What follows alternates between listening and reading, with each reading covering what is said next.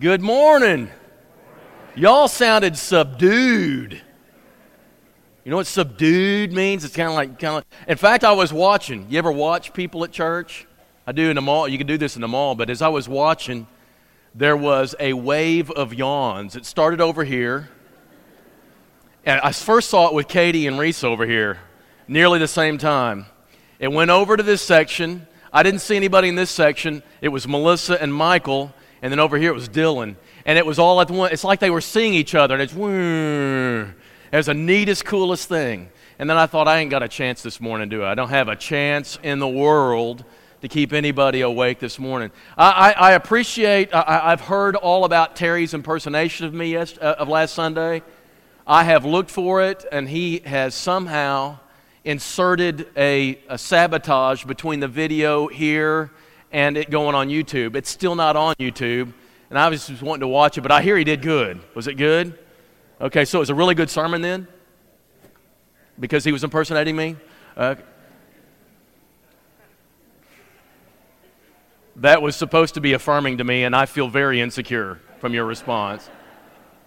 If you'll turn to Matthew chapter 5, we're going to be there in just a moment. Don't forget, next week we're really pumping a lot of attention into the Relationship Matters seminar, and I promise you it's well worth your effort. If I can just get you to Bible class, it will sell you.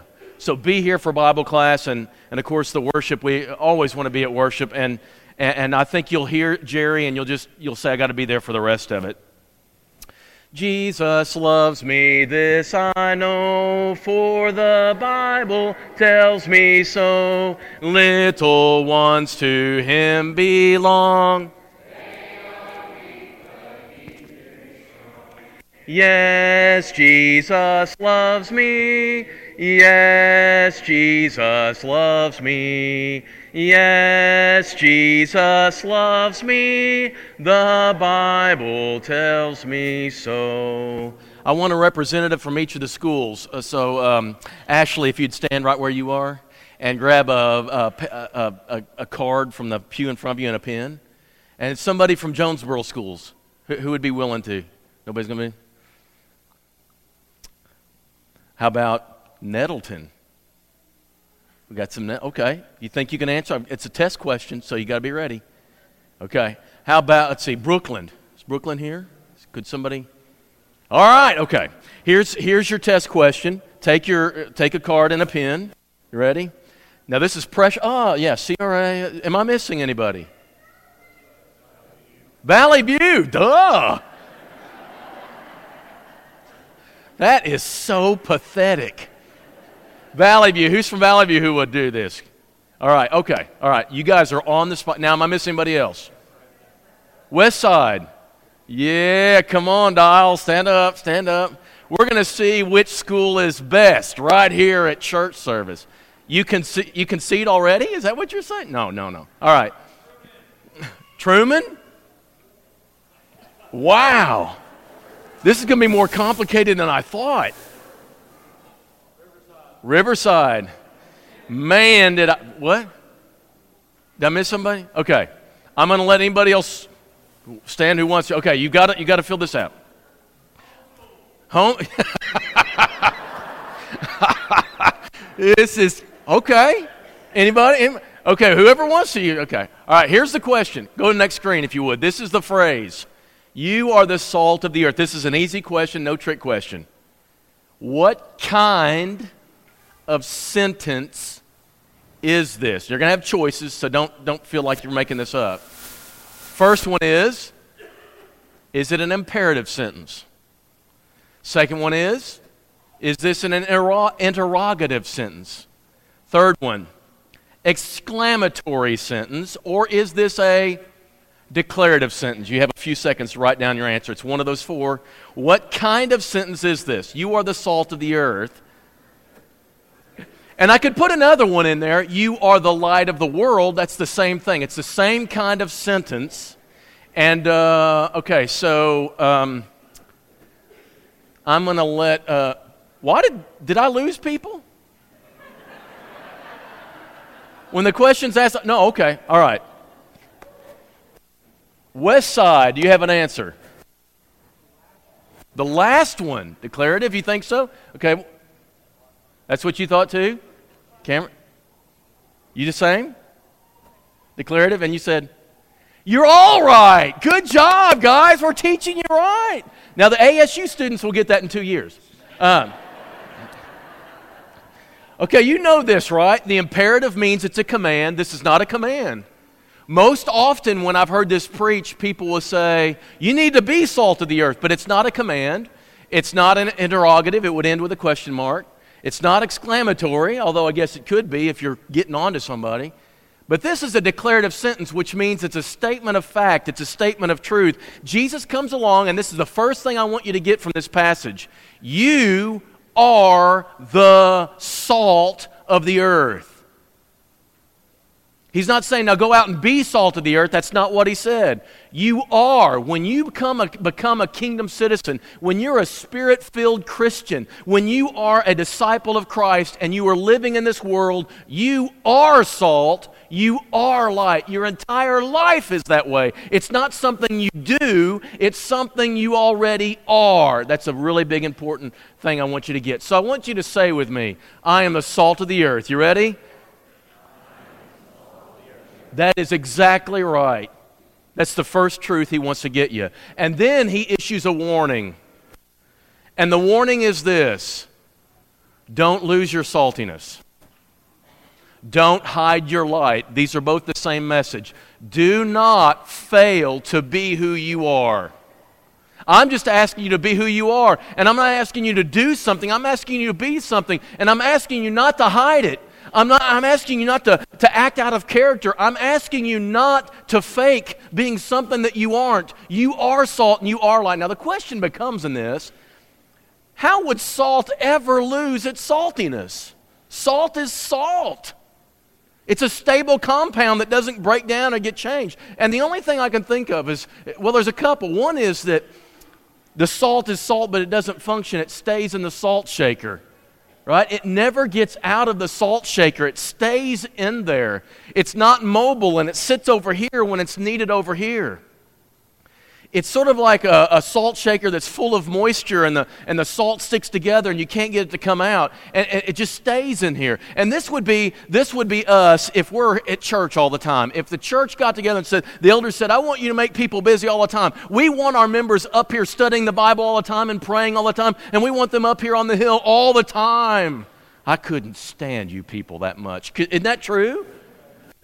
There's such a thing as too much salt. Have you ever done this before? You go to a restaurant and some little jerk is taking the top off, right? And you're about to salt something, you go, and the whole thing comes out. And it makes your blood pressure spike as soon as you eat those mashed potatoes. Too much salt. We don't need to be up here all the time. And while I'll tell our kids and I'll tell all of us, we need to participate in the church and be active here, I will tell you this: don't be here all the time, and consider this all of your Christian mission. I want our kids on sports teams. I want our kids on Knowledge Bowl teams. I want our kids out there involved, because that's what being salt is about, is getting out there in the world where the salt's needed. When you get that fry, nothing like putting salt on it. And nothing like being somewhere and they're out of their salt packets and you got to eat those fries without the salt. So the first thing I can see about not losing its saltiness, it's not that it's not salt anymore, it's not applied to what it's supposed to be changing. But the second thing I can see is it gets diluted because it's combined with something else. And so in order to do this in a small church where we have very few potlucks and you fill up that salt shaker once a year, there's something they do to the salt to keep it from sticking together in moisture. Does anybody know what they do? Yeah, you put rice in it. The first time I saw that, I thought, are these people confused about what that thing's for? What do I want rice on anything? Hard rice on something. The reason they do that is it absorbs the moisture and the salt gets to stay together. And you put it, this is the opposite of the other. The first one is we stay at church all the time and we never get out in the world. Valley View will not do that. We will not schedule your life, because your major mission in life is not in this building. It's out there. But on the other hand, if you're out there and you never come in here for the strength and encouragement from each other, you will dilute your saltiness, and Christians by themselves in isolation cannot do much. Let me give you an example of this. you've got Sodom about to be exploded, about to have the fire from God just boom them, right? Just fry them. But before he does that, before God does that to punish them for their sin because it reached this measure of no return, Abraham is sitting there looking at him, and God says, I'm going to tell you, Abraham, what I'm about to do to this city. I'm about to destroy this city because of its sin. And Abraham says, no, you can't do that. If there's 50 Christians, if there's 50 pieces of salt in that city, can it make a difference? And God says, sure, it could make a difference. If I find 50, I'll not destroy it. He says, okay, how about 40? And then we do this auction. Let me hear 40, let me 30, let me 30, let me 20. If I can find 10, God says, for 10 people, if I have 10 pieces of salt in that city, I'll spare it because there's still a chance. And how many did he find? 4. And by the way, when one of them turned back, what did he turn them into? Because she wasn't. 4 pieces of salt cannot change a city. Therefore, get out of there. Because if you go to McDonald's, you open up that bag and there's 1 piece of salt for that big extra bag of fries or whatever, right? That's not going to do much. Guys, I want you out there doing salt, right? Being salt in the world, just like your identity is. But you need to come together and find the strength that comes in community to have the strength of influence to make any difference. You're not going to do it Lone Ranger. You're not going to do it in isolation from everybody else. It's one of the reasons why I applaud what Michael's doing this year, going to CYC in Gatlinburg or Pigeon Forge, because our young people need to know there are young people, lots of Christian young people out there they don't know and they've never met, and you get together with 12,000 young people and you realize we are not alone in this, not even in Jonesboro, Arkansas. There's a lot of salt out there. You're not by yourself. But you know what? Sometimes we try it by ourselves. We separate ourselves from the church and we don't draw the strength that the fellowship has for each other. You need this to maintain your strength of saltiness. But when it comes to light, this is the other analogy. When you hide your light, we got this song, Let Your Light Shine, right? This little light of mine. We've got this weird verse about Satan in out. And I don't know where that comes from. Somebody just wanted a second verse. But the only verse he really uses is nobody hides it. Why would anybody who is light, you are light, right? You are the light of the, why would anybody intentionally cover up their light? Why would anybody who is created by God, recreated by God in Christ to be the light of the world, why would they try their best to cover it up and not let it shine? I've asked that question a lot this week of different people. Why is it that you would act different than you are? What would make you not be who you're supposed to be? What would make you change your identity? And most of the answers are 2 things. One is I'm afraid I won't be accepted if I am who I am. I've got to be somebody else in order to be accepted and belong somewhere. I've got to act somehow different. There's that girl that I'm really, really taking a liking to, but you know what? She wouldn't like me for who I am, so what I'm going to do is I'm going to be who I think she wants me to be to earn her interest, to gain her interest in me, when in actuality it's a total lie, right? Because that's not you at all. I feel this way sometimes when I look at senior pictures. Anybody ever seen somebody's senior picture on Facebook? You go, I don't know who that is. And you look up at the name and it's somebody you know well, but you've never seen them look like that? Anybody have that? I've never seen them look like that before. I'll tell you one time I will not look at Facebook is right after proms. Because I don't want to know, I don't want to see a lot of our church young people dressed that way. Not being salt. It seems to me. It's a weird thing. Why do we bend to the world's standards at certain moments in our life and don't act like we're salt? Quit acting like something else. Be salt, be light, and don't hide it. Don't cover it up for some reason. We do this because we're afraid we won't be accepted where we are. And as parents, we would say this: if you have to be somebody other than you are to be accepted somewhere, you don't need to be accepted there. Be who you are. Be light, because that's who you are. It's like, and I don't want to pick on young people, because at your 20th class reunion, how many of you start whipping yourselves into shape and getting a new wardrobe all before that 20th anniversary reunion, right? What are you doing that for? And then I've met people who get divorced, and right after they get divorced, they lose all this weight and get in shape. And I think, why didn't you do that for your husband when you were married?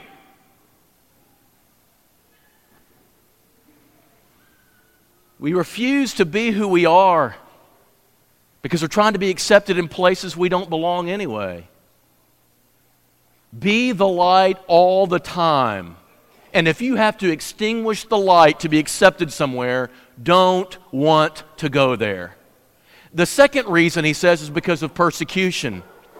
A lot of times, he says this in the last of the Beatitudes, when you do what's right, you live the Christian life, and you're being salt and light, there will be people who don't like you. You rub them the wrong way. There's a friction. There's this repulsion to the light. Because when you're used to darkness and suddenly the light comes on, it's a little abrasive. Try this at church camp. Everybody's asleep. You turn the lights on because nobody wants to wake up. Turn that light on. It's abrasive. We don't want it. And that's the way we are sometimes. And that's the way it's got to be. We're going to skip the Hebrews 10 passage. But I will say this. The Hebrew writer in chapter 10, when he's preaching this sermon, said, you know what? I remember those days. I remember those days when you would stand with Christians who were persecuted and you would let your property be confiscated. I remember the days when you were salt and light, and now you're shrinking back. Don't be like those shrinking back. Do not extinguish your light. But the bulk of this passage really is about why should you do this? What should motivate you to live salt and light when you might be persecuted for it and you might even find yourself not belonging in certain places? Why should you be willing to be who you are even when it costs you something? And in this passage, there's three reasons. One of them is that you'll be blessed by God. It's a reward. The Bible never does back down from talking about rewards, and neither should we. There's rewards for living the Christian life, not just in the hereafter either. There's some rewards in this life you get from God. Blessed are those who are this way, and you'll receive this. That's what the Beatitudes are saying. You will be blessed. So go ahead and talk about rewards some. There's a reward for living a righteous life, and it might be a different kind of reward than the world gives, but it's a more long-standing and deep one. The second reason why is because the world needs you, and this is the biggest emphasis of this passage. The world needs you. The main reason for salt in the ancient world was as a preservative. I thank God by His grace He put me in a refrigeration generation. I've got a refrigerator. You got something, you stick it in the refrigerator. What we do that for is so that it rots and I feel okay about throwing it out, whereas if I throw it out immediately, I feel guilty. Isn't that right? Anybody got a rotter in your refrigerator? You think it's a crisper, you think it's something to keep it fresh. No, really. It's just to put it in there and 2 weeks later I'll feel just in being able to throw it out. Refrigeration keeps things from going rotten and getting nasty and gross and decrepit. And that's exactly what God put us in the world for. When you read Romans chapter 1, and I just want you to listen to this description. Don't go there. But Romans chapter 1 is this passage about what the world looks like when it lives without an awareness and appreciation for God. And we know the big ones. The big ones are they exchange natural sexual relations for unnatural ones. Homosexuality and all that stuff becomes rampant. Does this sound familiar to anybody? Does this sound like the evening news to you? But he goes on to describe, this is what happens when they just get rid of God in the world. It gave them up to a debased mind to do what ought not to be done. Filled with unrighteousness and evil and covetousness and malice, full of envy and murder and strife and deceit and maliciousness and gossips and slanderers. Anybody read Facebook lately? Gossips, slanderers, haters of God, insolent, haughty, boastful, inventors of evil, disobedient to parents, not respectful of authority. That's what the world looks like when it's existing apart from God. And into this world that God knew we would become, God inserts His people as salt to be a preservative, to offset the decay. Watch the evening news and tell me this world isn't in a spiral toward decay. And the only thing that God can do to slow this process down or even reverse it is to throw in some salt as a preservative. And that's what He's done with us. We're to go in the world and we're to change it. We're to make it a different place. When the whole world says sexual license, we're going to do whatever we want to, they've got a group of Christians out there who are living sexual pure lives. That's why it's important, church. When you're married, stay married and be faithful. And have a happy marriage and show the world what a happy marriage looks like. We show the wisdom of God when we demonstrate a happy Christian marriage in the world. That's what we're doing. And young people, when you resist that urge for that sexual expression before you get married, you're being a salt in this world. I want you to assault the world and be pure and holy. The world is full of coarse language and filthy speech, and it needs a group of people, as Paul says in Colossians, who have speech seasoned with salt. They need us out there with pure language that's different from what you hear everywhere else. In a world that doesn't respect authority and is into bullying and belittling, show Christian faith and show saltiness by respecting and submitting and honoring. You show me a classroom full of students who are real salt and real Christians and are being salt and light, and I'll show you one happy teacher in our world. And the reason we don't do this is we feel like if I live this way, everybody else is drunk, I'm not going to drink at all. I'm certainly not going to get drunk like the world. I'm different. When they see that you pray and you have a calmness rather than an anxiety like they do, they take notice. And when they see kindness and gentleness and they see you forgiving easily and bearing with people who slight you, when the world sees that, it preserves the world from going to hell. That is your role. And we're afraid to do that because we're afraid we'll be walked on. But that's not true. I want you to listen to the passage again. Just one verse in it. Matthew chapter 5. If the salt has lost its taste, how shall its saltiness be restored? It is no longer good for anything except to be thrown out and trampled under people's feet. We think if we live this Christian ethic of the Beatitudes, we'll be walked all over. That's not what Jesus says. Jesus says you'll be walked all over if you are salt, but you don't act like it. When the world knows who you're supposed to be and you are a hypocrite, the world will walk all over you. It doesn't need you. You become worse than them because at least the world respects when we stand up and have a different ethic and they take notice of us living a Christian life. They will at least respect it. They may disagree, they may belittle, but they will respect it. What they will not respect is you're supposed to be salt and you're not being that. That's when they'll walk all over you, and they should. How does this really work? Right now, you've got a president who's just dead set on sending all the Mexicans back. Now, I'm not going to get political with this, but here's what's interesting to me. If you go back 20, 30, 40 years ago, notice how the world's changed. If you take the Mexican restaurants out of Jonesboro, you're going to be in trouble. I bet a bunch of you are going there today. You know how the Mexicans overtook our country without a shot? They came here and brought their work ethic with them. And they'll do things Americans won't do. And that's what's amazing to me when you try to get rid of them. What are we going to do?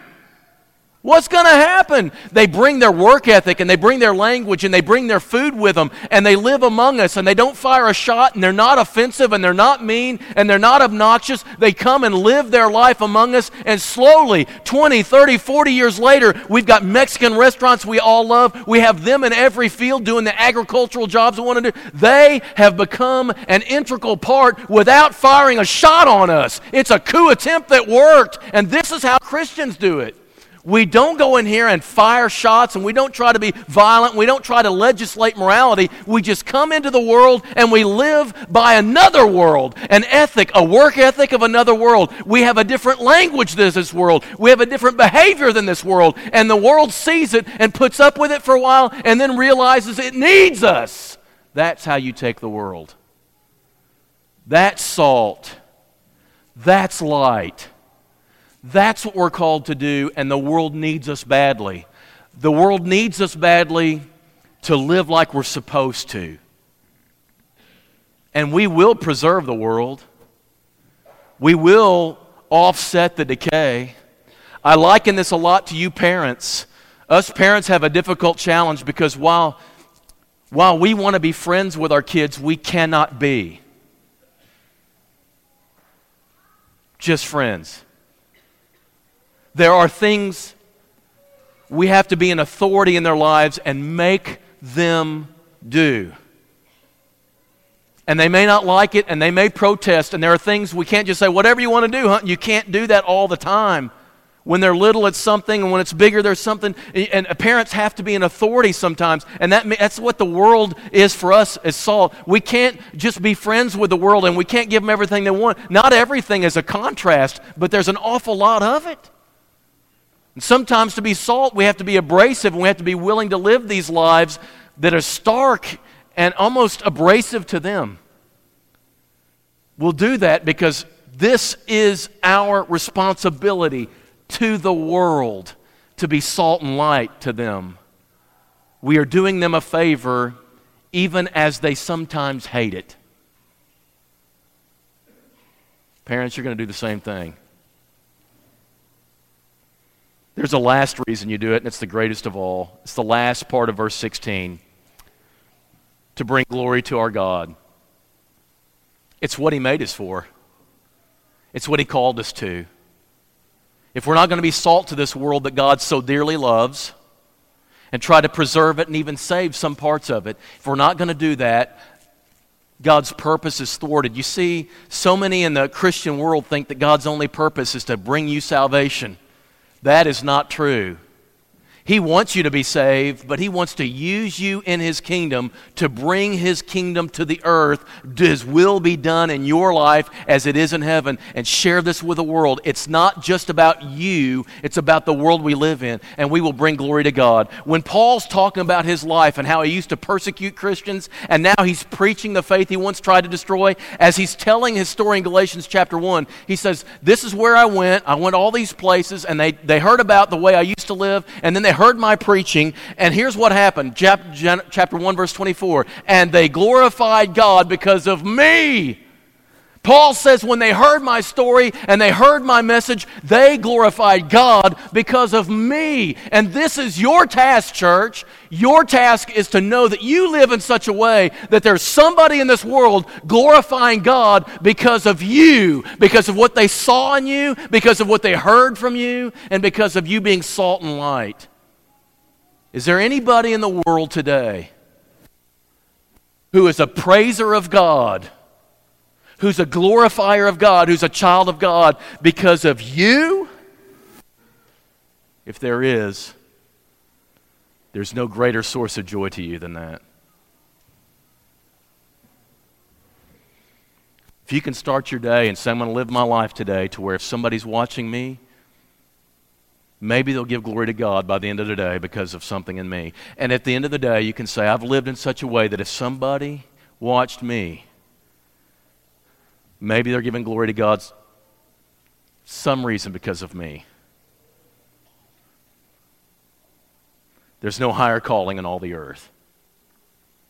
And the only way you can do this is to be who you are, who God has recreated you to be in Christ. Be salt and be light.